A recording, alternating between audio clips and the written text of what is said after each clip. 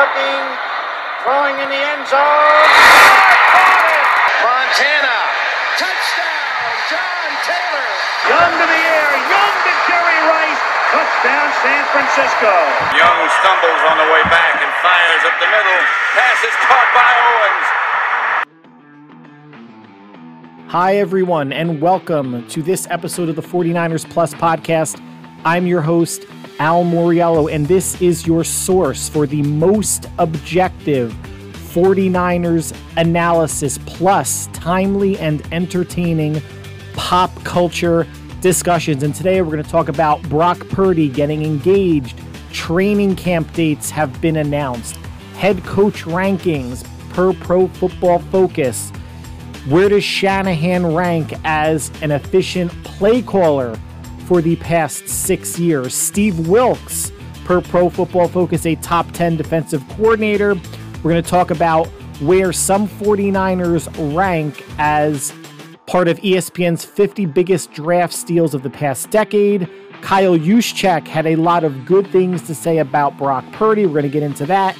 And I'm going to dive into the tight end position to see how that looks and ranks on the 49ers team. In the plus section, we're going to be talking about some crazy NBA free agent deals, absurd, some good deals, and the deals that the Lakers made. We're going to be talking box office. How did Indiana Jones and the Dial of Destiny do? How did an animated movie, Ruby Gillman, the Teenage Kraken, do? No Hard Feelings with Jennifer Lawrence. Back to The Flash, a weird article that was positing why The Flash did not delve into his Jewish ancestry, if you even remember that this Flash was Jewish. We're going to talk about some unfortunate ESPN layoffs and dive into the Twitter rate limits that got a whole lot of panties, both male and female, in a bunch. But like always, it starts with the 49ers, so let's get right into it. Let's talk Niners. And first off, I want to wish everyone out there a belated happy July 4th. Hopefully, wherever you're listening, you had good weather, barbecued with family and friends. And even if you're listening from overseas, say England, too bad, we won.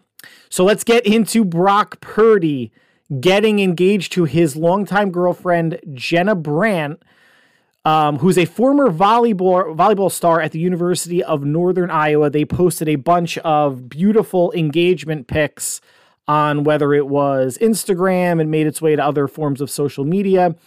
So Brock and Jenna were dating going into their freshman year at Iowa State. In 2020, Jenna transferred to the University of Northern Iowa to play volleyball, and obviously Brock finished up his 4 years at Iowa State. Brock Purdy, 23, Jenna, I think the same age, engaged, and just want to throw this out there for all the Pro Lance people. Just yet another thing that Brock can do better than Trey Lance. Get engaged. That's a joke, guys. It's a joke, because remember, I'm not pro Brock or pro Trey Lance. I'm pro best quarterback. But congratulations to Brock Purdy and his now fiancée, Jenna Brandt. Training camps were announced, so we are getting close to actual news regarding things that are happening on the field, albeit a practice field. So rookies will report on July 18th. I'm recording this on July 5th, so we are 2 weeks away. Veterans appear a week after the rookies, so July 25th. So we just have to hold on 2 to 3 more weeks so we can get some actual new news about how players are progressing in the early stages of training camp. So transitioning to coaches, Pro Football Focus ranked head coaches entering the 2023 season. Let me give you the top 10. Andy Reid, Bill Belichick, Mike Tomlin, Kyle Shanahan, John Harbaugh, Sean McVay, Doug Peterson, Nick Sirianni, Sean McDermott, and Brian Daboll of the New York Giants. So a couple things to jump out here. So Kyle Shanahan, fourth. I think given the past, 3 out of the 4 years outside of 2020 when everybody was hurt, the 49ers have been an NFC championship game or better. So that deserves some respect and credit, which he's getting. Andy Reid, how he has elevated the Chiefs the past 4 seasons with Patrick Mahomes, number 1. Bill Belichick, number 2. Obviously historically what he did with Tom Brady, and even got the Patriots with Mac Jones his rookie year to the playoffs, but did not make the playoffs last year. Mike Tomlin has been with the Steelers for a while, Super Bowl champion as well. We'll see what he can do with Kenny Pickett this year and the years to come. John Harbaugh, Super Bowl champion with the Ravens, looking for a bounce back year. Sean McVay, 6th, only 2 years removed from a Super Bowl with the Rams. And then their whole philosophy of F them picks has now come back to bite them, as they really had to shed talent and salary from their roster. And they are viewed by many as a bottom 5 roster in the league, but still an innovative play caller and a good young head coach. Doug Peterson, great run in Philadelphia, Super Bowl champion, took over the Jaguars last year from the mess that Urban Meyer left him, got that team into the playoffs and won a playoff game and gave the Chiefs a good fight in Kansas City. Nick Sirianni, he of the most punchable face of all head coaches, obviously an NFC champion and Super Bowl participant last year. Sean McDermott, 9 and 10, you could argue if you want to swap them or take anybody out and replace.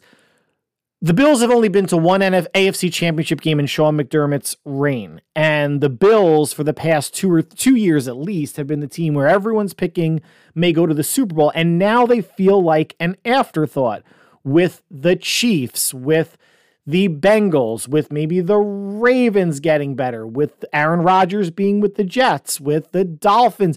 It still may be the Bills' division to win, but it feels like their dominance or how good they could be, that window is closing a bit. Being the 9th best coach in the league is, still top 3rd, right?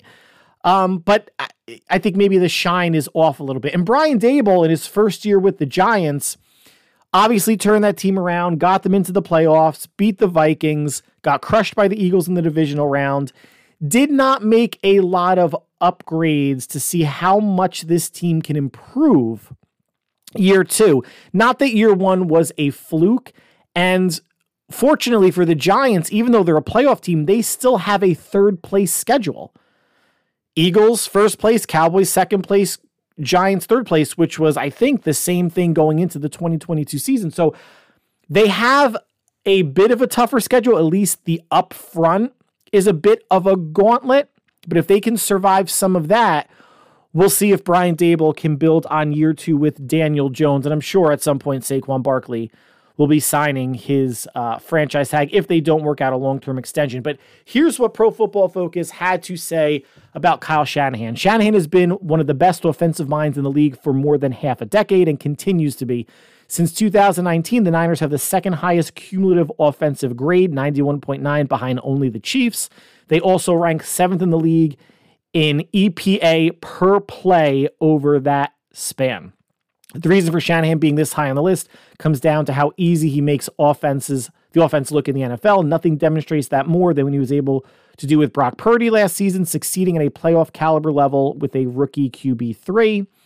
Yes, the Niners have great pieces, but Shanahan is the offensive chef that turns good ingredients into the perfect meal. But Shanahan is the offensive chef. Oh, yeah. It's also worth noting how vast and successful his coaching tree is becoming. Robert Saleh, Mike McDaniel, DeMeco Ryans, Mike LaFleur all rose to be top candidates for promotion under Shanahan in San Francisco. And I just want to follow this up with where Shanahan is ranked as a play caller. That is a big part of his head coaching duties. And from 2016, which is the year before he joined San Francisco, which was the Falcons' Super Bowl year as offensive coordinator, to last year, he ranks as the most efficient play caller per PCA Analytics. Here's the top 5. Kyle Shanahan, Andy Reid, Josh McDaniels, Sean Payton, and Mike McDaniel of the Dolphins. Now, Kyle Shanahan comes under a lot of heat. And why? Because he hasn't won the Super Bowl. 49er fans are almost as bad as Yankees fans. And that's saying something because I live in the Northeast. I'm a Mets fan, not a Yankees fan, and I have nothing against the Yankees. But to hear the pissing and moaning of Yankees fans, now, yes, they haven't won a World Series since, 2009, 2007? It's been at least a decade. But it still feels like for Yankee fans that there is a right to life, a right to a World Series every year because they're the mighty Yankees putting the pinstripe jerseys on with no last names on the back. And that was heightened when the Yankees were winning World Series, and that was the motto under George Steinbrenner before he passed. He would throw money at anything and everything, fire managers on the spot. It was all about winning, and they have obviously the most World Series championships of any Major League Baseball team, and that's great. The 49ers, on the other hand, haven't won a Super Bowl since 1994. It's going on nearly 30 years. Got there with Harbaugh, got to 3 NFC championship games and a Super Bowl with Jim Harbaugh. Didn't get there with Steve Mariucci. And then there were a host of mediocre or worse quarterbacks in between. So you had Seifert, some bad coaches, Mariucci, bad coaches, Harbaugh, bad coaches, and Kyle Shanahan. Good coaches don't grow on trees.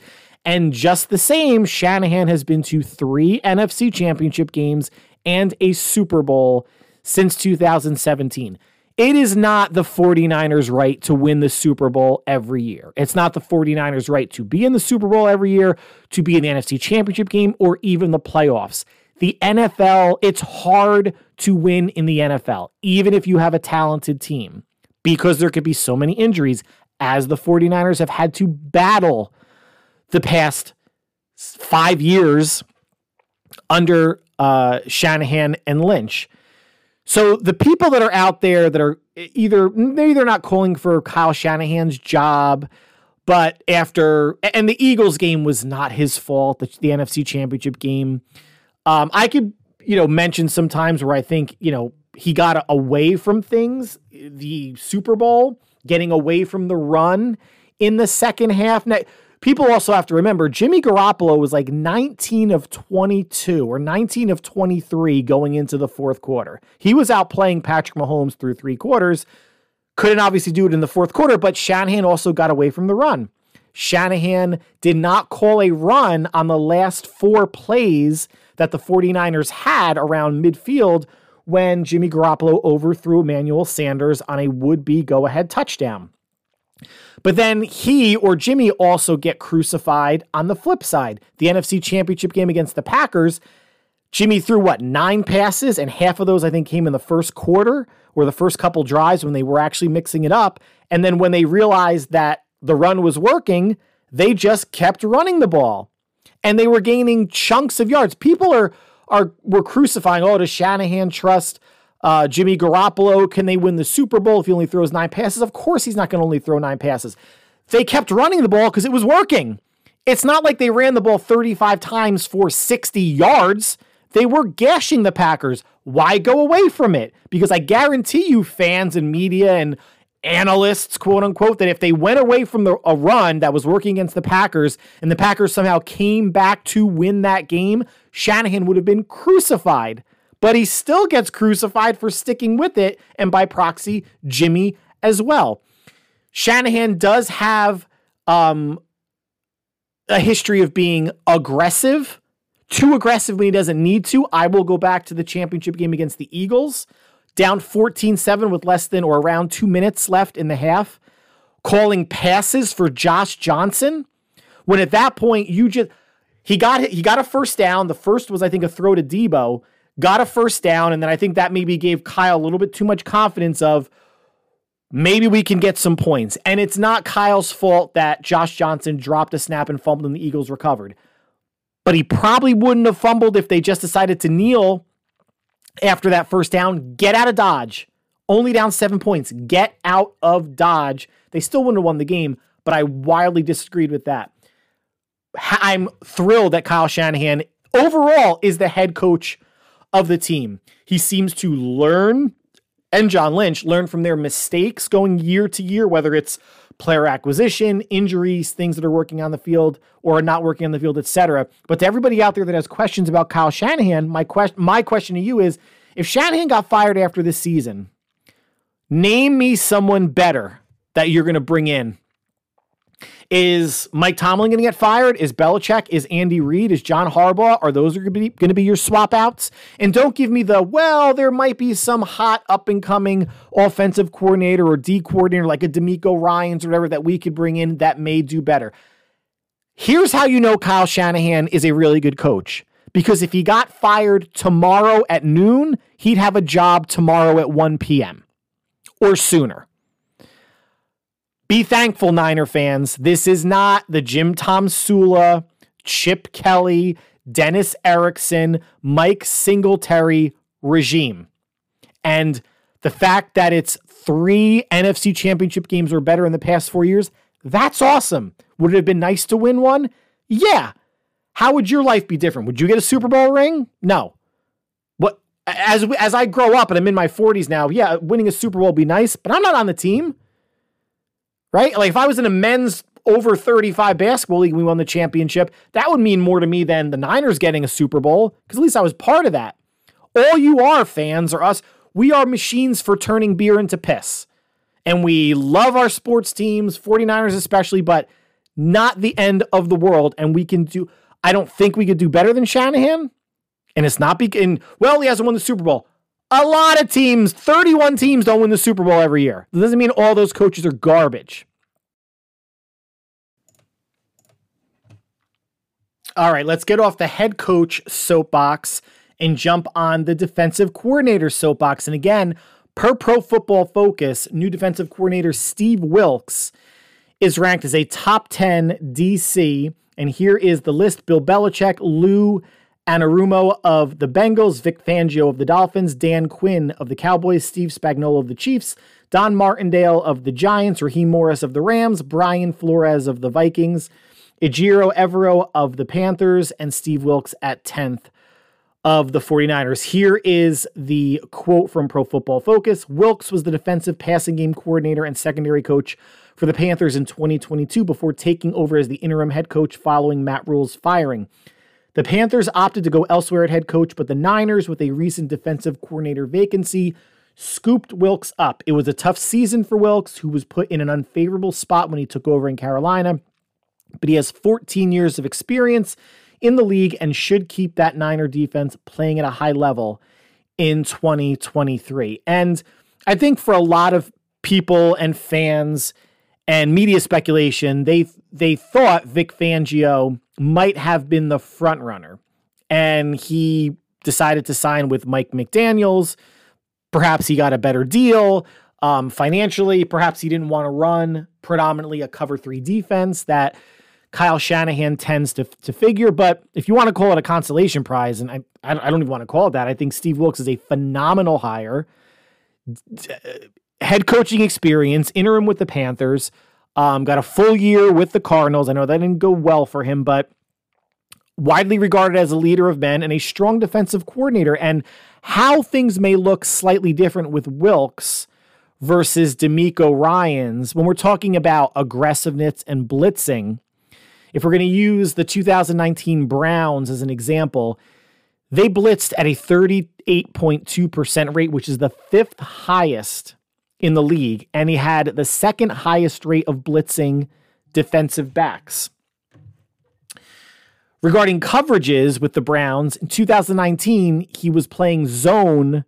He was in the top 5 playing zone, but he has stated that he wants to potentially play more man with San Francisco. And again, that's going to go hand in hand with how well the defensive line is performing, if they're getting penetration, the confidence he has in Charvarius Ward, Diamador Lenore, and Isaiah Oliver in the secondary, in addition to the safeties. But here's a quote from Steve Wilks. I believe in zone eyes. I think that's how you make plays on the football, particularly from the underneath positions. So zone is still going to be a high element of what we do. But I feel like we have the skill set and the talent to be able to get in a guy's face, press man, make the quarterback hold the ball, particularly with our front. Mentioning press man, 5th-round rookie Darrell Luther was something that he excelled out in college. Obviously, some transition time will be made in terms of the increase in talent he's going to experience in the pros, but he may be playing up more in terms of corners closer to the line of scrimmage than maybe Ryans or Saleh has in the past. Now, the other big difference, calling plays, Steve Wilks will be in the booth up high versus DeMeco Ryans and Robert Saleh were on the sideline. So, if he feels more comfortable being up there in the booth, that's great. If he can see the chessboard a little bit better than maybe Saleh or Ryans could, fantastic. It will be sad to not see another coach, offensive or defensive, but in this case, defensive, getting all high energy and riled and excited on the sidelines with the players when a big play is made. I'm sure the TV crew will go to the booth if a sack, strip sack, fumble, interception, safety, something's made, and we'll see Steve Wilks get excited. But it was cool to see DeMeco Ryans and Robert Saleh exude that much emotion on the sidelines. I don't know if the team fed off that or not, or they're not. We're not going to say that they're not going to be as intense this year because they don't have a defensive coordinator on the sideline with them. Absolutely not. I think it was more for at least for me, more for entertainment purposes, seeing those two former DCs get all hyped up. So transitioning from coaches to draft steals, ESPN listed their 50 biggest draft steals of the past decade, and 3 49ers were in the top 15. Now, the only rules to this list were there were no first-round picks, because a first-round pick should pan out, right?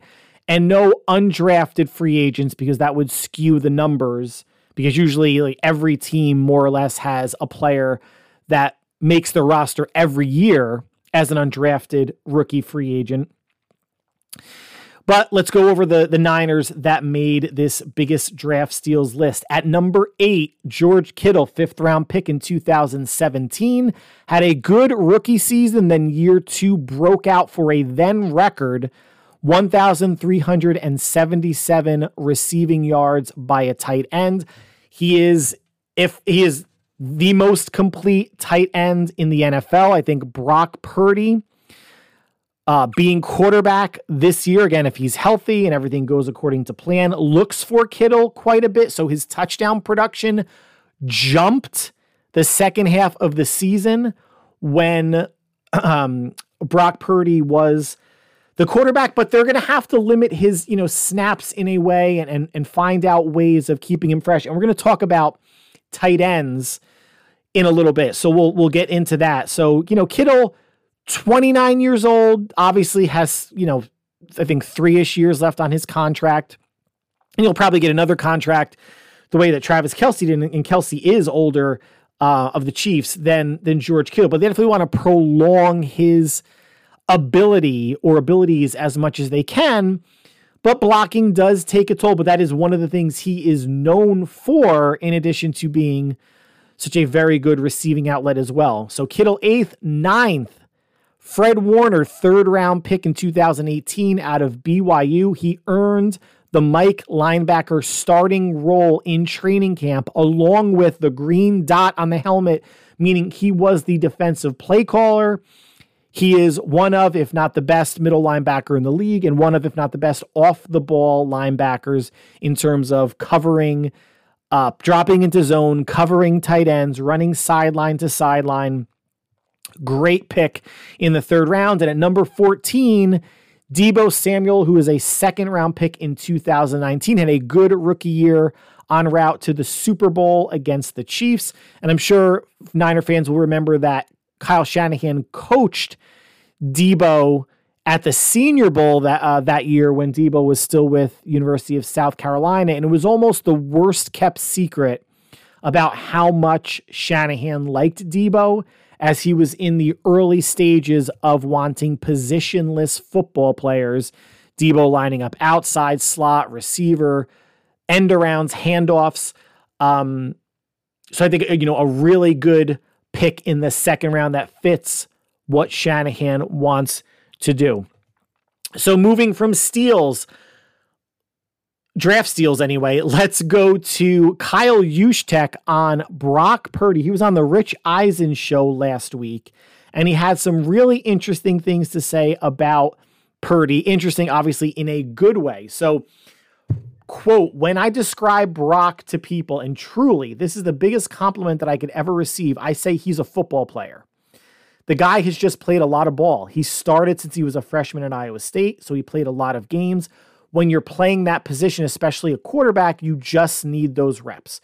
You need those live reps, those live bullets, and just certain little things, timing things, natural reactions.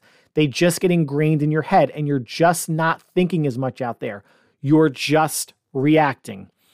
And Juszczyk continued, and I felt like that's what he was doing. He was just going out there and he was reacting. He didn't have to think about it as much. It sounds so much easier than what it really is. To have the confidence to do that as the last pick of the draft, as a rookie, you're in the first year of this offense, to have the trust in Kyle to say, all right, this is what Kyle told me to do during the week when we did the install. I'm just going to do that, and I'm going to react. I'm not going to overthink it, and I felt like that's what he really did. And lastly, Brock was so well prepared, they didn't have to overthink things, and he really just ran the offense. He didn't try to do too much. He trusted in the playmakers that he had. He's got a plethora of weapons in our offense, and he didn't try to take on too much. He just went out there and he reacted.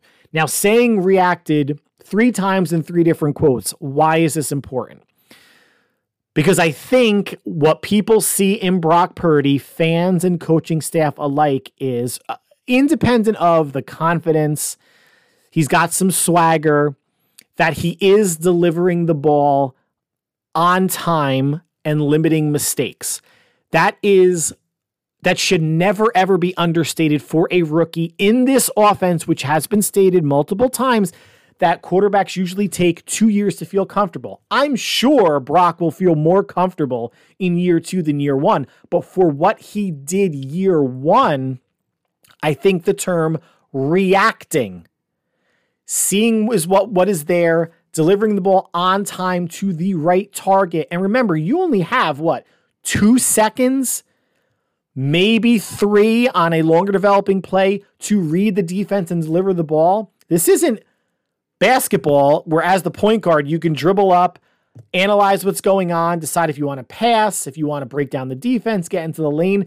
You have time in basketball to do that. You don't have time as a quarterback. So having what Juszczyk said, natural reactions and instincts, being confident, not doing too much, trusting the play, those are things that will be improved and amplified the more you get reps, the more you run those plays. And that is right now, not the knock, what Trey Lance needs, right? He only played 1 year of college ball. He only played 4 or 5 games in the NFL. He does not have the reps to get comfortable enough where the situation is reacting, where it's instinctive. You may know where to go with the ball on paper, but once you hike the ball and see where the coverages are rotating, things are going to change. Can you get to your second or third option quickly? Remember, that's a lot. That's the big knock on young quarterbacks. Even you say go back 10 years with Kaepernick, even though I think he gets a bad rap, young quarterbacks tend to be first option, your first look, your first read. And if it's not there, tuck and go. Steve Young early in his career, that's what he was. Lamar Jackson early, that's what he was.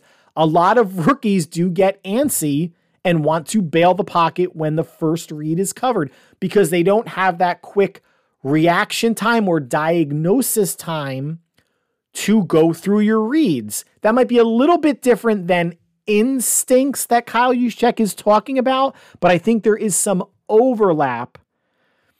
Diagnosing the defense, diagnosing the play, understanding what the defense is trying to do, and getting it to the right person. And oh, by the way, doing that all in under 2.5 or 3 seconds. It's not that you're born with something like that. People can be born with certain athletic traits. I don't think you're born with having a faster processor mentally to read a defense. Yes, I agree. It comes with live repetitions. He got a ton in Iowa State. Trey Lance did not get, he got 25% as much at North Dakota State. It's going to matter. But I will say this, there are a lot of 4-year college quarterbacks that have flopped in the NFL. We're not even talking first round picks, second, third, all the way through seventh. You know, a dozen or so quarterbacks or more are drafted every year. How many actually pan out to do anything? How many have a good first year and crap out the second year? That's a possibility for Brock. I'm hoping it doesn't happen, and I don't think it will, but you never know. So let's not just say it's not just because he started 4 years. A lot of quarterbacks that have tried to come to the NFL after 4 years at a powerhouse program, a good program like an Iowa State, haven't made it in the league. So there's still something else about Brock that got him to be a highly efficient quarterback in this system. And one last thing, during that interview was on the Rich Eisen radio show or podcast, he was with George Kittle.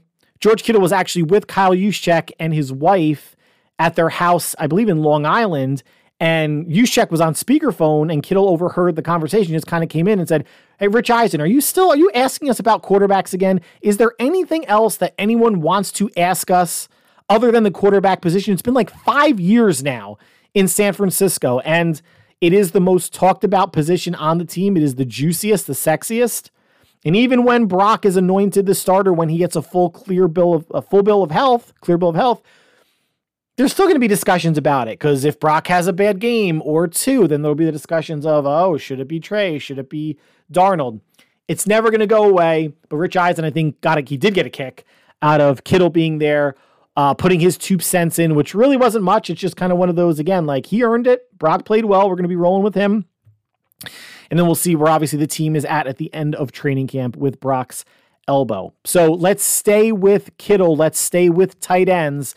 The last portion of the 49ers section of the podcast, tight end analysis. So there are 6 tight ends on the team: George Kittle, Ross Dwelley, Charlie Werner, Cameron Latou, Braden Willis, and Troy Fumagalli. So Kittle, obviously the number 1. They've been looking for a solid number 2 since Kittle was drafted.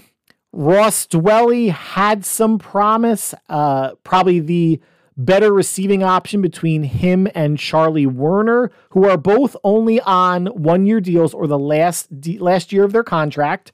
They drafted Cameron Latou out of Alabama and Braden Willis out of Oklahoma, and Troy Fumagalli was with the team last year or the year before on the practice squad. So here's what the Niners are looking for per tight end coach Brian Fleury. When you're looking on how to supplement George Kittle in the tight end room, you're just looking for a combination of all those skills among whoever is behind George. It's up to us to manage who's in the game at what point. So if George is not, we make sure that we can get the most out of it. And I don't think Brian Fleury was saying that a specific player had to have all the elements, everything that makes George Kittle who he is, even if it's 80% of that, 70%, 60%.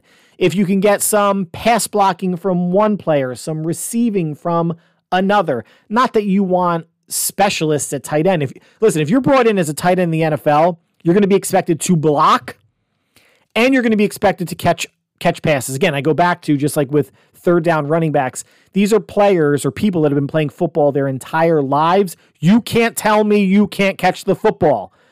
And if for some reason you can't, get in front of the jugs machine and work on it. If a 10-year-old can catch a football, a 25 or 28 or 22-year-old can as well. I'm wildly convinced of that. Here's how the tight end room is breaking down in terms of guaranteed money, etc. Ross Dwelley signed a 1-year deal. The Niners would be on the hook for $700,000. They would save $380,000 if cut. Charlie Werner only owed $45,000 in the last year of his contract. The Niners would save $1 million if cut.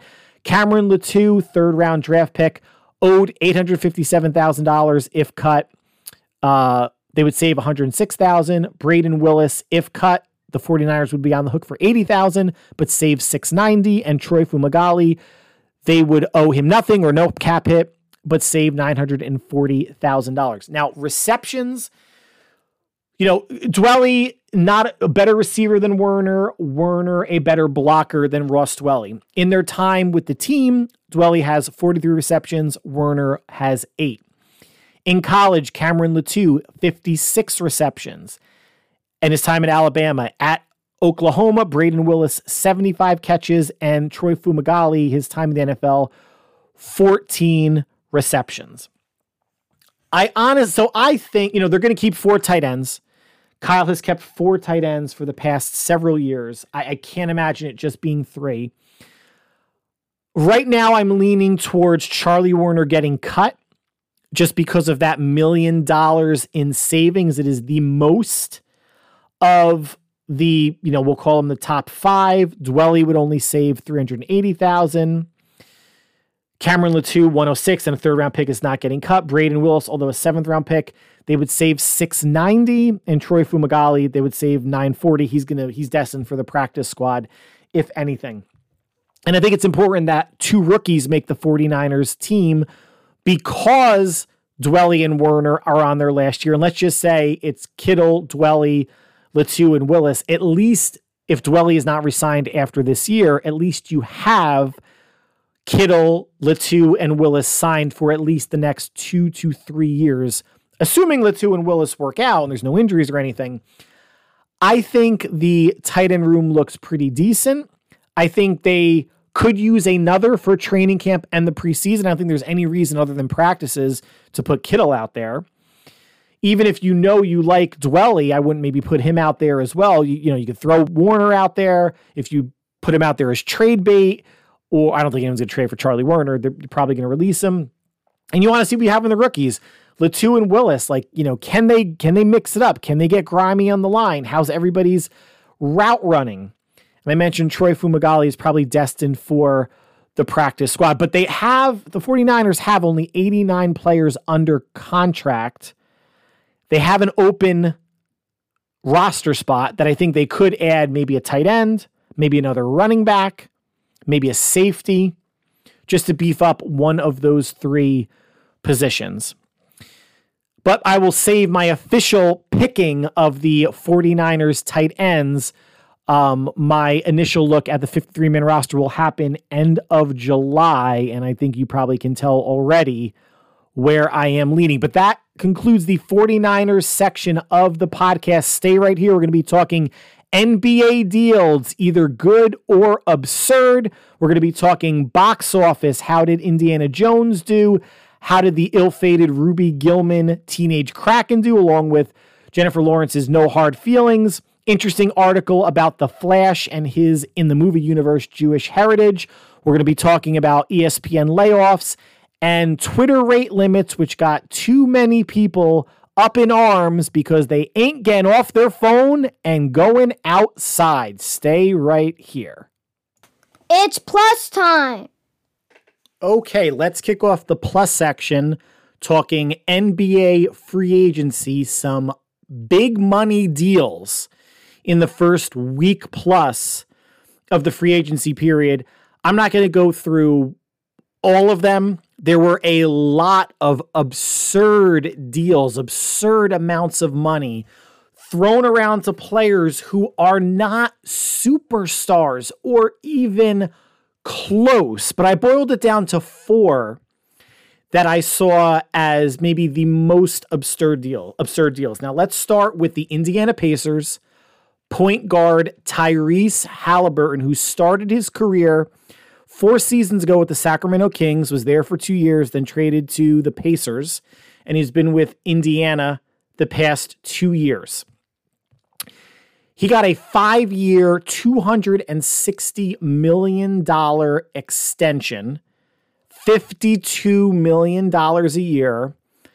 And he did improve his 2 years in Indiana on top of his first 2 years in the league with Sacramento. His 2-year averages with the Pacers 19 points a game, 3.3 rebounds, and 10 assists. Under 20 points a game. Now, granted, the 10 assists is a nice number. Under 20 points a game nets you $52 million a year. Now, let's go to Sacramento. Power forward / center Domantas Sabonis signed a 5-year, $217 million contract, so $43 million a year on average. And in his 2 years with Sacramento, he's averaging 19 points a game, 12.3 rebounds, and 6.5 assists. Maybe you could see that that's in the realm of the points of the stat line that Haliburton put up. Maybe I would even argue better. The points are the same. 9 more rebounds a game and only 3.5 less assists for a big man. But still, $43 million a year. Think about the NFL, because this is mainly a football podcast, right? Or at least the front end of it is. The players that are making $40 to $50 million a year. Who are they essentially? It's Patrick Mahomes. It's Jalen Hurts. Granted, it came off. He had a good timing to get his extension coming off of a Super Bowl appearance. Joe Burrow is going to get something close to that. Justin Herbert's going to get something close to that. Then, receivers, Tyreek Hill, I think, is the highest paid wide receiver. I think he's making close to $30 million a year. 22, and he's the best wide receiver. Let's say he's a top 3 wide receiver in the league. Is Tyrese Haliburton a top 3 point guard? I don't know. I'm not sure. Is he worth $52 million a year? No. But let's keep going. Shooting guard Fred VanVleet left the Toronto Raptors for the Houston Rockets, signed a 3-year, $130 million deal. His last 3 years in Toronto, 19.7 points, 4.2 rebounds, 6.7 assists per game. So that's $43 million a year? Are these people allergic to averaging more than 20 points a game or more? Is that too much to ask when someone is making $40 million a year in the NBA in a league where scoring has gone through the roof? Defense doesn't really exist anymore? Oh, but wait. Somebody who made their living really being a scrapper, a hustler, more defensive than offensive oriented. Golden State Warriors power forward Draymond Green opted out of the final year of his contract, which is going to pay him about $33 million. 33 years old, will be 34 this season, signed a 4-year, $100 million extension with the Golden State Warriors. The last 3 years with Golden State, he's averaging 7.7 points, 7.2 rebounds, and 7.6 assists a game. Now, aside from the 777, which I guess is hitting the jackpot, at a casino on slots, does that equate to $25 million a year for someone who will be 37, 38 when this contract is up? This is why the Golden State Warriors GM left.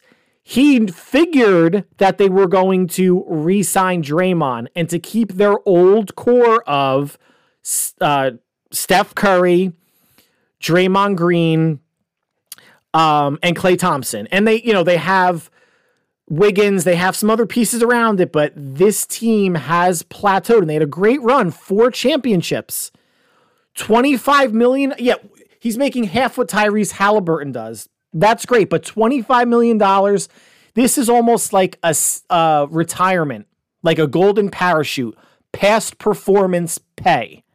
Because even if he continues his 7 points, 7 rebounds, 7 assists a game, that's not worth $25 million. And I don't care about the intangibles. I don't care about if he's diving on the ground or how much more is he going to be diving on the ground? He's going to break a hip in his mid-30s. Look at these numbers. 52 a year, 43 a year, 42 a year, 25 a year. Essentially what these deals are saying is that if you take other stats out of it outside of points, and I know other things are important, but no one plays defense in the NBA anymore. If teams are scoring in the 110s, 120s regularly, defense is optional. People are passing up wide open twos, sometimes layups to kick the ball out for even a contested three. It's all about points, guys. And what this is saying is, if you can average 1 point a game in the NBA, you are entitled to $1 to $2 million a year as part of a contract.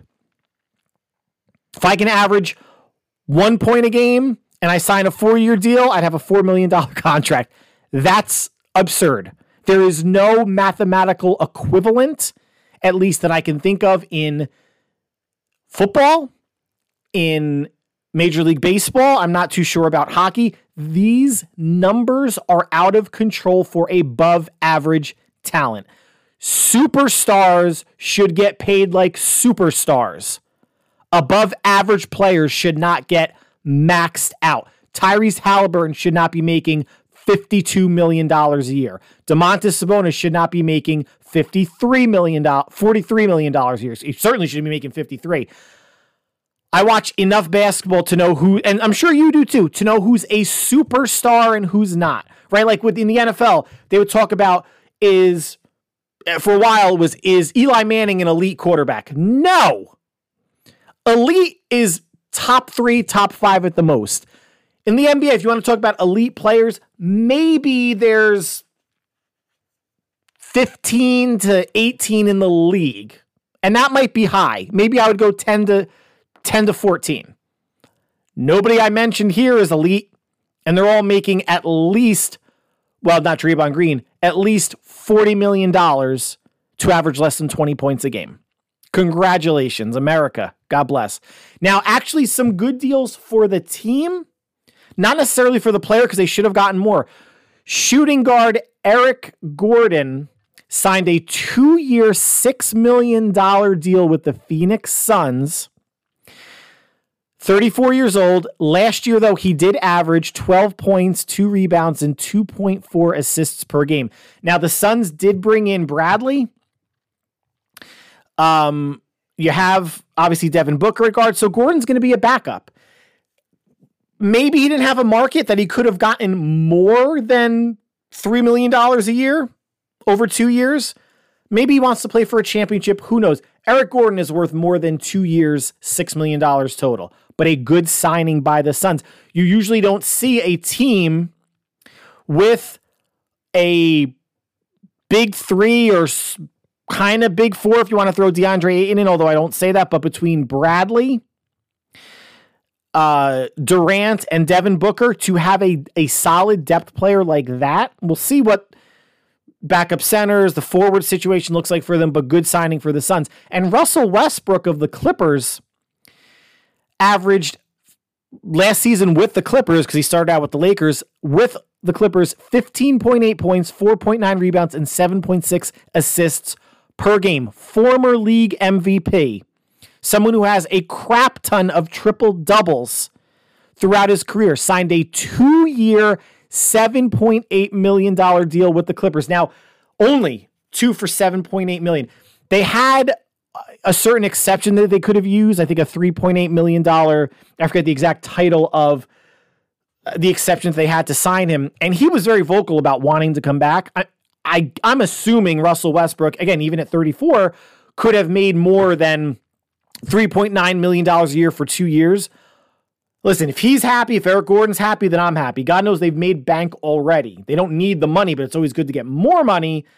Good signings for both of those two teams. Now, the Lakers surprisingly made a lot of moves that I like. Not that I'm downplaying the Lakers or dislike the Lakers or anything, but they made practical signings, and signings commensurate to the talent of the player, or at least, financially commensurate to the talent of the player.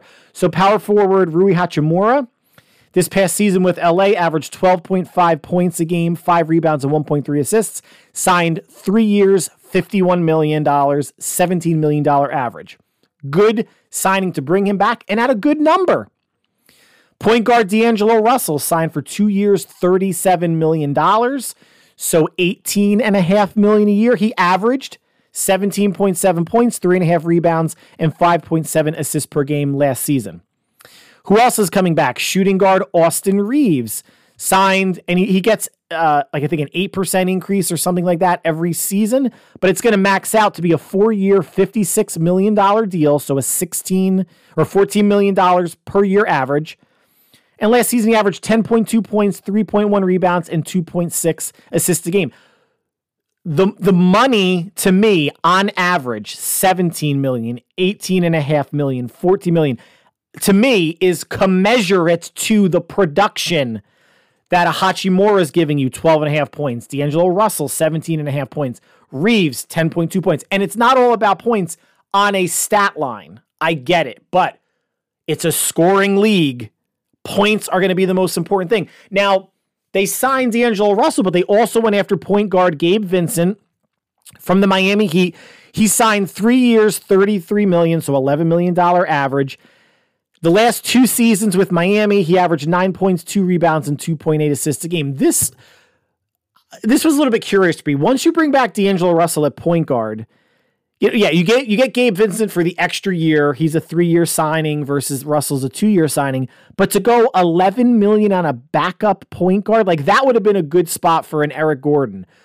I mean, Russell Westbrook did not work out in LA, but it seems like $11 million for a backup player is high. However, they can do that because they gave reasonable deals to Hachimura, Russell, and Reeves.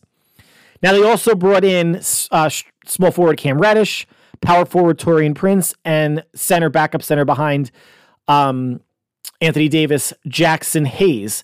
Lakers made... How rare is it for a big market team to make sensible moves? That's usually the splash moves with a Lakers or the Celtics or the Knicks. You know, the Mets, Yankees, Cubs, Dodgers in baseball and football too. Obviously, the Jets bring in an Aaron Rodgers. A sensibly built roster by the Lakers management. I have to give them kudos. And we're not going to get out of the NBA section without talking about Kyrie Irving, who... I don't know if he overestimated his market, but Dallas had no choice after trading for him, signed him to a 3-year, $126 million deal. Are we going to cry that Kyrie Irving is making $42 million a year? No. He couldn't get anything longer. I mean, he maybe sets himself up that if he actually plays well, he'll play well, but if he's actually a level-headed employee and shows up and plays and doesn't cause problems, that he could maybe get another extension, another contract after this. Did he overplay his hand a little bit? Could he have gotten more if he had stayed with the Nets? Sure. This isn't a bad deal. This is a great deal for him. It's still, I think, a high number for what he is total package. Dallas had no choice. James Harden opted into his 1-year, $35.6 million player option with the 76ers, but he is looking to be traded. Who is going to want James Harden?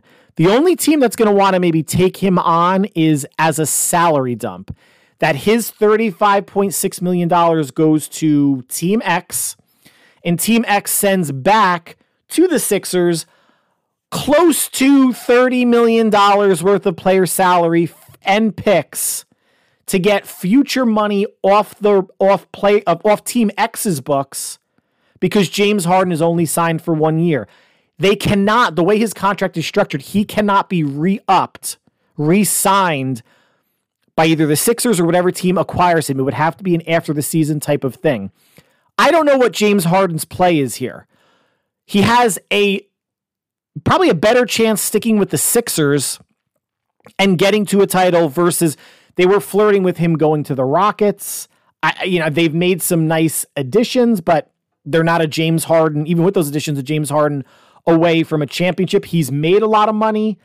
I don't know what James Harden wants. He is in the twilight of his career. He's played in 1 finals with Oklahoma City, with Russell Westbrook and Kevin Durant when they lost to the Miami Heat. Feels like it might have been 10 years ago at this rate. I'm not even sure. But I don't know what the play is for James Harden. We know what the play is for Damian Lillard. After the first couple days of free agency, he didn't demand a trade. Once he saw what the Blazers did or didn't do, now he has demanded a trade. And I don't think a Harden and picks for Lillard swap was going to work. It would align at least from a money standpoint or be close, but then Harden is going to go to a team that's not close to competing. Lillard is an upgrade on Harden in Philadelphia, but a lot of the discussion, I don't know if James Harden would want to go there.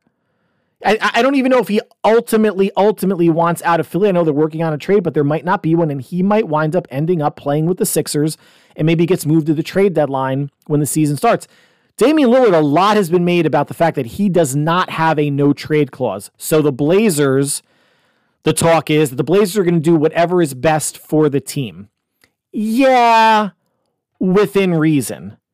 Damian Lillard has been the good soldier for the entirety of 10, 11, 12-year career in Portland. But like anything else, if they say that they're going to trade him to Detroit, the Spurs, the Spurs will be better with Victor Wembanyama, but they're not close. A team that's not close to competing, Lillard can just say, I'm not going to show up. So even without the no trade clause, Lillard has a say. Don't let anybody tell you differently. Should the Blazers do good by Dame because of what he's given that team the past decade plus? Sure, but it's a business. You have to look out for yourself. The Blazers were here before Damian Lillard. They will be here after Damian Lillard. And that after is going to be coming probably within the next couple days or couple weeks. They have to do what's right for them. But in the NBA, the players hold all the cards. He wants to go to the Heat. He will probably go to the Heat. Now, transitioning from NBA and sports, let's talk box office. So Indiana Jones and the Dial of Destiny had a $60 million opening domestic weekend. We're not getting into 4th of July, Monday or Tuesday. This is Friday, Saturday, Sunday, $60 million below industry estimates. It added $70 million at the international box office for a global start worldwide of $130 million. Not good. That global start of $130 million is worse than The Flash, which made $139 million globally. And oh, by the way, cost $100 million less to make. Upwards of $300 million production costs for Indiana Jones before you're not even talking about promotional costs yet. Marketing. $200 million for The Flash, which is still a lot. Indiana Jones bombed. And it shouldn't be too surprising to people. And it's suffering the same fate as DC movies, in my opinion, even though Kingdom of the Crystal Skull, Indiana Jones 4, made, I think, almost $800 million worldwide, which it's shocking because that movie was so average or worse that people, I think, were just kind of turned off. And maybe people were like, oh, God, 10 years older, Harrison Ford, what is that going to look like? By all reviews and estimates, it's a fun movie. The CGI, the de-aging, you could definitely tell when there's a stunt person in there because Harrison Ford was late 70s when this was filmed. But I think the nostalgia factor did not play as heavily into it as Disney thought. And they are going to take a bath on this movie. They're going to lose a ton of money. It wasn't a bad idea to make Indiana Jones. It was a bad idea for it to cost $300 million. If they could have done it for half, then maybe the movie would probably turn a profit. Now it's not. So from a kind of good idea, let's go to a flat out bad idea. Animated movie Ruby Gillman, Teenage Kraken, including Monday, Friday, Saturday, Sunday, Monday, made $6.5 million domestically, 14.7 total around the world. This was an animated movie that cost $70 million to make. So it has to make about $170 million to break even. It is not going to get close. This movie looked like something that would be an animated series on not even Disney Junior, maybe Nick Jr. I don't know who greenlit this. Reviews wise, the people that are seeing it like it, but I think a lot of people are looking at it going, I don't know about this. And I'm one of them. And that was playing before Elemental. And I asked my son if he wanted to see the Teenage Kraken movie, and he said no, but I think some of that is for young kids. You know, it's a female lead animated movie, so he or maybe other kids or boys are thinking that that's, you know, more of a girl movie. I don't know if that's how much that's the case. It just looked, when I saw previews of this for this maybe a month or so ago, it had bomb written all over it. My God, people can just pitch shit in Hollywood and it gets made. It's unbelievable. Last but not least, No Hard Feelings, starring Jennifer Lawrence, a comedy. Made $15 million domestically in its opening weekend. Now it stands at 31.5 domestically, 51.6 around the world. It cost $45 million to make. So it's going to have to get into like the 110s, 120s to break even. And I don't think that's going to get there either. And again, by all reviews and accounts, it's a funny movie. But I think this, you know, begs the question of, is Jennifer Lawrence a box office star? She's a movie star. Let's not conflate the two. She is a movie star. She's won an Oscar for Silver Linings Playbook and was nominated for an Oscar for Winter's Bone, American Hustle, and Joy. She is a phenomenal actress. She is a movie star. She is not a box office draw when the movie hangs on or revolves around her. That is just a fact, and the numbers bear it out. Outside of the Hunger Games and the X-Men movies, which are franchises, her movies have been financially disappointing. American Hustle made over $100 million. Silver Linings Playbook made over $100 million. Now, she was playing opposite some big name male stars as well. And she had a phenomenal performance. Again, like I said, either won an Oscar or was nominated for one. Not taking anything away from the talent. But if you're going to have Jennifer Lawrence, now again, Hunger Games was a wildly popular set of books. And I'm not going to say they could have put any female lead in there and it would have had the same box office result. No. But it would have had maybe 80, 85% of it, 90% of it. And X-Men is a superhero film ensemble where she's acting with other big name actors and actresses. I mean, she's one of the biggest names, but people aren't going to X-Men to see Jennifer Lawrence, even though she is in blue body paint and is essentially kind of naked as Mystique for most of the movie. Good for Jennifer Lawrence. I like her as an actress. I just think Hollywood has to look at her and put her in the right movies for the right cost, low cost, or pair her up with the right actors, actresses, ensemble, like an X-Men, to really maximize her star power, because it's not shining bright enough when it's just her. So sticking with movies, and we talked about X-Men, so superhero movies. Saw an interesting article entitled, "The Flash is a Missed Opportunity, Continuing the Disappointing History of Jewish Superheroes." Now, when I read that, I did a double take, and I had to actually Google. I'm like, is Barry Allen the Flash Jewish? I've read a lot of DC comic books in my life. The Flashpoint series, Jeff Johns' Flashpoint or Flash Rebirth, among others. It's never come up. I mean, it's not that it's weird. How you work in and, hey, I'm Jewish, I'm Catholic, I'm Protestant conversation, and he's not running around with like a necklace of the Star of David on. So it's hard to like work that into, you know, a comic book issue.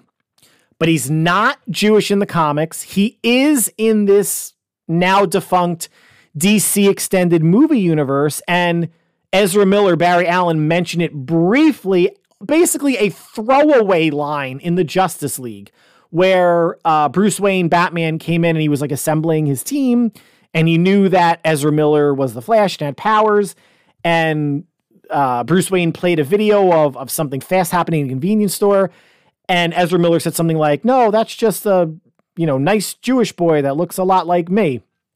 There you go. That's the extent of his Jewishness in the Justice League. Now, here are some quotes. Now, this was a long article that basically went nowhere, talked in circles, and it's just another whining for whining's sake about, I don't want to say whining about representation, because representation is important. But for the fact that this person grabbed onto the fact that Ezra Miller said the word Jewish in Justice League and thought it was going to be a major plot point in The Flash, like, what? So here's a quote from the author. So in a cinematic sphere fatigued by never-ending superhero films, The Flash had the chance to set itself apart, to be about something bigger than just more well-trodden multiversal shenanigans, but it squandered that opportunity by ignoring the established identity of the protagonist. Established identity, kind of. He mentioned it. It was a throwaway line to Bruce Wayne. Never mentioned again. I don't even think in the friggin' 4-hour Zack Snyder extended cut of the Justice League was it mattered. It wasn't the story. He wasn't going back in time to stop the Holocaust. That was never on the table. We went back in time to save his mother, and that caused there to be different Batmans, and Superman turned into Supergirl. That's the story. Get over yourself. Now, meanwhile, I guess it's not enough that Jewish people run Hollywood. Jewish people are responsible for all, largely, and this is a good thing. I'm not complaining. I love it because they've given me a lot of entertainment over the years. Ari Gold from the show Entourage, Jewish in the show, was based on a Jewish power agent in Hollywood. I don't know if Mark Wahlberg worked with him specifically, because obviously Entourage is about Mark Wahlberg, Marky Mark, and his entourage. But it's no secret that there's a lot of Jewish people of power in Hollywood. And that's awesome, because by and large, they've been sailing the ship the right way. So that's not enough that, Jewish people are behind the camera running things. Jewish creatives are the ones who invented most of the superheroes that we love. Jerry Siegel and Joe Shuster created Superman. Bob Kane and Bill Finger, creators of Batman. Stan Lee and Jack Kirby created basically every Marvel superhero you can think of. So what's the problem? So then another quote. So I mentioned in my last podcast that Superman and Lois were recently cast for the upcoming Superman Legacy movie, written and directed by James Gunn. David Corenswet this is the quote from the article. David Corenswet was cast for the role of Superman in James Gunn's Superman Legacy, and a lot of buzz has followed about the possibility of the first Jewish Superman due to Corenswet's Jewish ancestry and from his father's side. Does this person think that Superman's going to have Hasidic Jew curls on the side of his head? The first Jewish Superman? Can we at least get the nomenclature right? The first Jewish actor to play Superman will have no bearing on Superman. First of all, you can't be Jewish if you're an alien coming from outer space. I guess you could say, does Ma and Pa Kent, who lives on a farm in Kansas, are they going to be Jewish and raise a Jewish Superman? It's possible. Now, I read somewhere that, Judaism makes up 3% of the population in the U.S. So in terms of a representation problem, there ain't any. If there's, break it down mathematically, right? If there's 100 superheroes, 3 of them should be Jewish somewhere. And I guess there should maybe be some more representation in comic books. The Moon Knight series with Oscar Isaac, he was Jewish, but this author had an issue with it that Mark Spector was Jewish, not the split personality who was Moon Knight. What? Does that matter to you? If the flesh and blood person is Jewish, doesn't matter how many personalities they have, that physical being is Jewish or Christian, Catholic, Protestant, whatever. this is not a Jewish thing. It's the fact that someone is grabbing onto something to complain about. In this case, it's religion, that it wasn't more of the story. And then to kind of finish it off, quote from the author, another glaring example is from the X-Men. Magneto, perhaps the most iconic superpowered Jewish character in cinema, thanks to his appearance in 7 of the X-Men films. But not only was Magneto played by non-Jewish actor, he was played by a non-Jewish actor twice. Ian McKellen and Michael Fassbender, respectively. The only good thing I got out of that was I thought that the author was going to say, and not only is he represented in comic books, but he's evil. They're making Jewish people evil. He didn't. When I was reading, I'm like, God, I hope he's not going to say, and the Jewish person is evil. And he didn't. So kudos to him for having some semblance and shred of common sense writing this article. I am not a huge believer that whoever the character is, that the actor that has to play him or her has to match up with the skin color, with the ethnicity, with the sexual orientation. I'm not a believer in that. I want the best person to win the role and not have this be some sort of affirmative action casting to placate the vocal minority of why wasn't Magneto played by, Jewish actors. Remember, Brendan Fraser of The Whale, people were complaining, why did Brendan Fraser get the part and wear a fat suit? Why couldn't you find an obese person to play that character? And since that character was gay, why not an obese gay person? Good luck. They're out there. Are there many actors? I don't know. I didn't take a survey, but do you think that actor is going to be better than Brendan Fraser? No. Do you think finding a Jewish actor would have been better than Michael Fassbender or Ian McKellen? Sir Ian McKellen? No. And remember, people that are on this soapbox, I'm all about representation. I'm all for it. I really, really am. Even if it sounds like I'm not. But when we're talking about acting, isn't that the profession when you pretend to be someone else? It is. Now let's move back to sports, so to speak. ESPN this past week had a round of unfortunate layoffs. And I'm going to go through some of the bigger names. So in the NBA, announcer Jeff Van Gundy, Jalen Rose and LaFonso Ellis, hosts, personalities, Max Kellerman, Susie Kolber, Ashley Brewer, NFL, draftnik Todd McShay gone, Keyshawn Johnson, Steve Young, Matt Hasselbeck, David Pollack was a college football analyst. Jeff Van Gundy, I really enjoy, the finals. I think he brings a lot of insight. Jalen Rose, I like as a personality. He was the host of a half-hour show called Jalen and Jacoby. With David Jacoby was a great half-hour show. That ended end of last year, and I guess he was more relegated to just being an NBA personality. Max Kellerman was the host of a morning drive time national sports talk show with Keyshawn Johnson and Jason Williams. Kellerman and Keyshawn both gone. Susie Kolber, I remember when she started with Stuart Scott in the 90s when ESPN2 kicked off. Todd McShay really just around for the draft, and as much as the NFL is a year-round business or year-round media darling, Mel Kiper being the established draft person. I don't know if they're going to bring someone else in that's cheaper contract-wise than Todd McShay. But it was kind of sad to see him go. Keyshawn Johnson did multiple things. NFL Live, his show got canceled, and he had a hefty salary to begin with. Steve Young was doing some Monday night countdown and discussions after Monday night games, but it was really just niche to football. Matt Hasselbeck, David Pollack, again, just niched to their sports. It does seem a bit, and these were not, what did I list? 3, 6, 7, 8, 9, 10, 11. There was close to 20 firings, and they're probably not done yet. Unfortunately, there's going to be more, but this is such a bad look.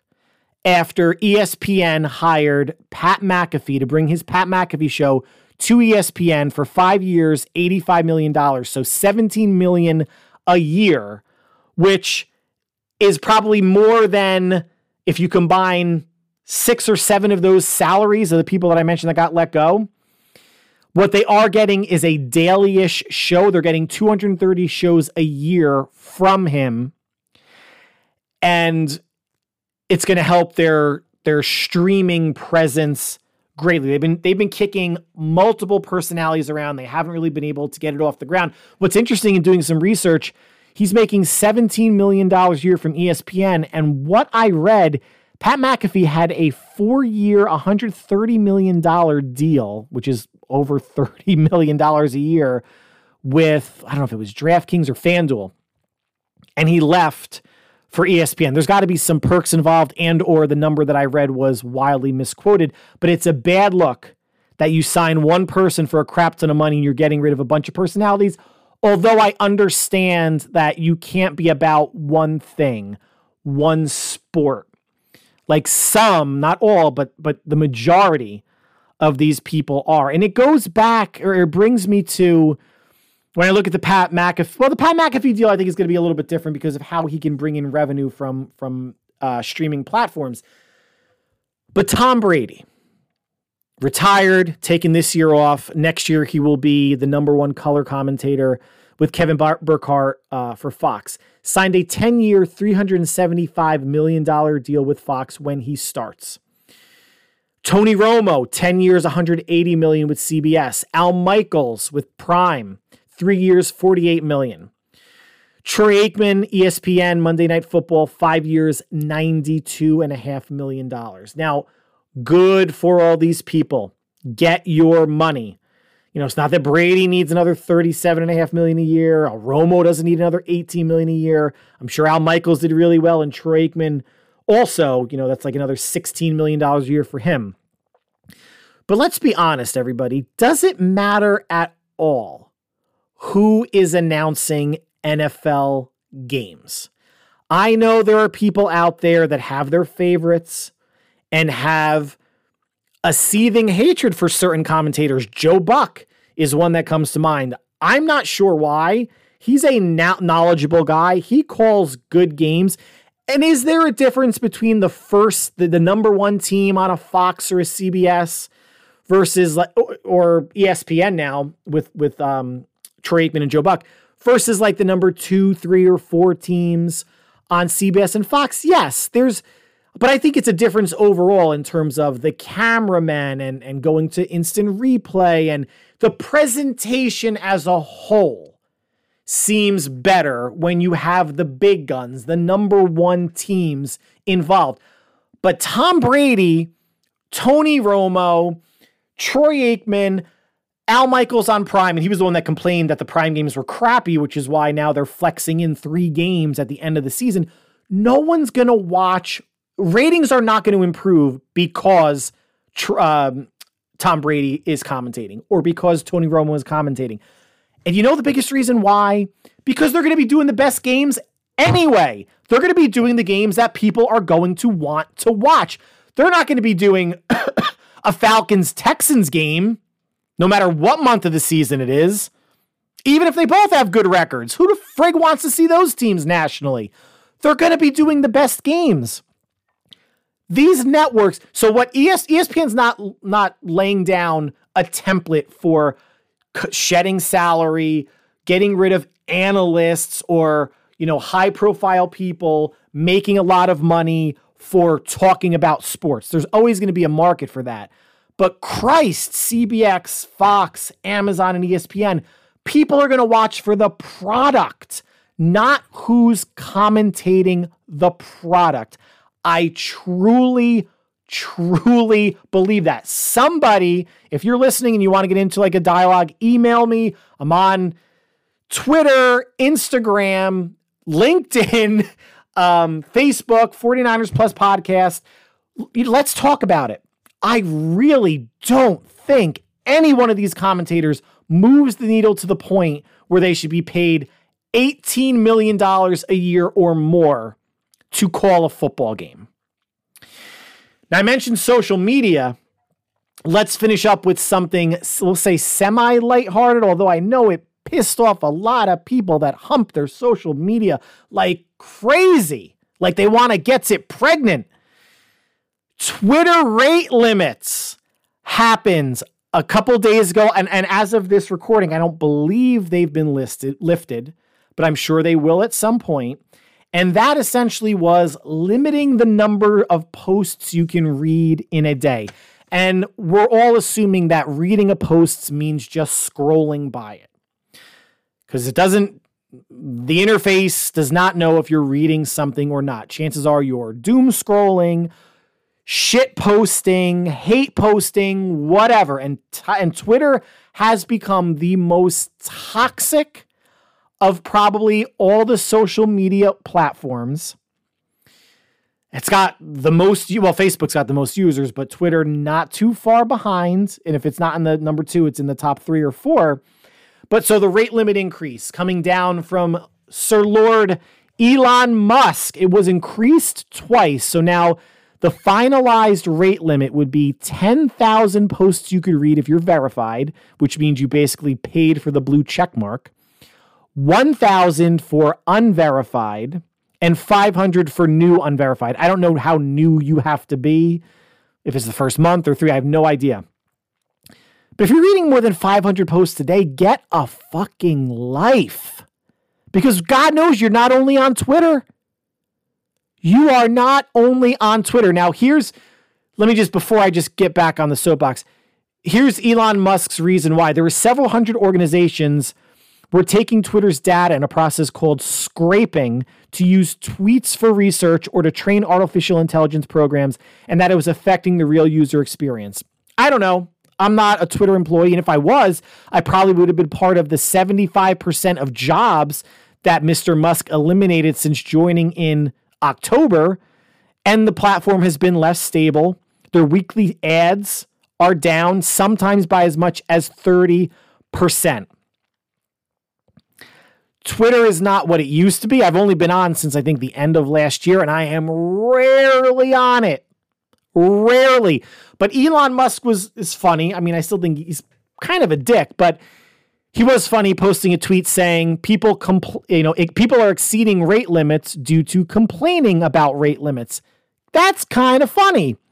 Now, people that are not cool with this, I don't fall in your, I don't want to say demographic, but in your sphere of stupidity, because I don't dry hump Twitter or social media at all. You people that are doing it, and I don't know if there's anyone that's listening to this that falls under that or not. Society is turning into the people from the Starship on Wall-E that were obese, had low bone density, and on the floaty rafts, staring at their screens and drinking slushies all day. Get off your phones, people. Am I guilty about being on social media? Yes. And I will tell you how I use it. I used to post on Facebook like ironic, sarcastic stuff about if something happened in a sporting event or about a movie. I don't post pictures of my kids. I don't post pictures of the food I eat. I don't post pictures about where I go. If anything, I post pictures of my dog because he's super adorable and everybody deserves to see him. And I know that's how people feel about kids, but I hate to break it to you, your kids stop being cute at about 10 years old. So just stop posting. All I'm using it for now is once a day, I will create a post promoting the podcast. And I will put the same post on Facebook, Twitter, LinkedIn, and Instagram. And Reddit when I can, but they're very cautious about self-promotion. You have to post a certain number of times before they will allow you to do something. So I'm getting into the swing of it there. So I'm on Twitter. Am I on Twitter once a day? No, I'm on Twitter more than once a day. But I'll scroll through for maybe a minute or two at a time just to see what 49er moron content creators are bitching about. Maybe get some thoughts for, the upcoming podcast, and then I'll put it down. I don't care about what's going on in other people's lives. I care about what's going on in my life, my family's lives, friends, extended family members. Sure, I don't need the play-by-play on Facebook. I don't need to know people's thoughts about God knows what on Twitter. I don't give a shit about TikTok. I don't want to see videos of people doing dumb shit. And I don't really care about people who are chest pounding about business this, business that, all these nonsensical posts on LinkedIn. Don't care. But I'll use those platforms to promote. But I also know that it's a catch-22 that the 49ers Plus podcast probably isn't reaching as many people as it could because I don't dry hump social media. Now, I say that, and I'm actually going to add the podcast, I think, to YouTube, not a video version. I don't video myself. You don't gots to see me to know I'm right or that I'm awesome. But I think I'm going to, since this is actually numerically episode 50, or at least even though I've renumbered stuff back and forth, this is a half a centennial type of celebratory episode. So I think I'm going to try to put it on YouTube and see how many more viewers the podcast gains. Am I going to promote it heavily? No. Same thing. One post on Facebook, Twitter, Instagram, LinkedIn, Reddit, once a day. That's all. Do I have time for more? Yeah. I just don't care to do it anymore because I think it's stupid being on social media that much. And soliloquy. And that ends the 49ers Plus podcast for today. I, again, want to wish everybody a belated happy 4th of July extended weekend. I hope everyone has a great, happy, and healthy next couple days. The next weekly version of the podcast will be coming either next Wednesday or Thursday, the 12th or 13th. So be well until then, and we will talk soon. Take care.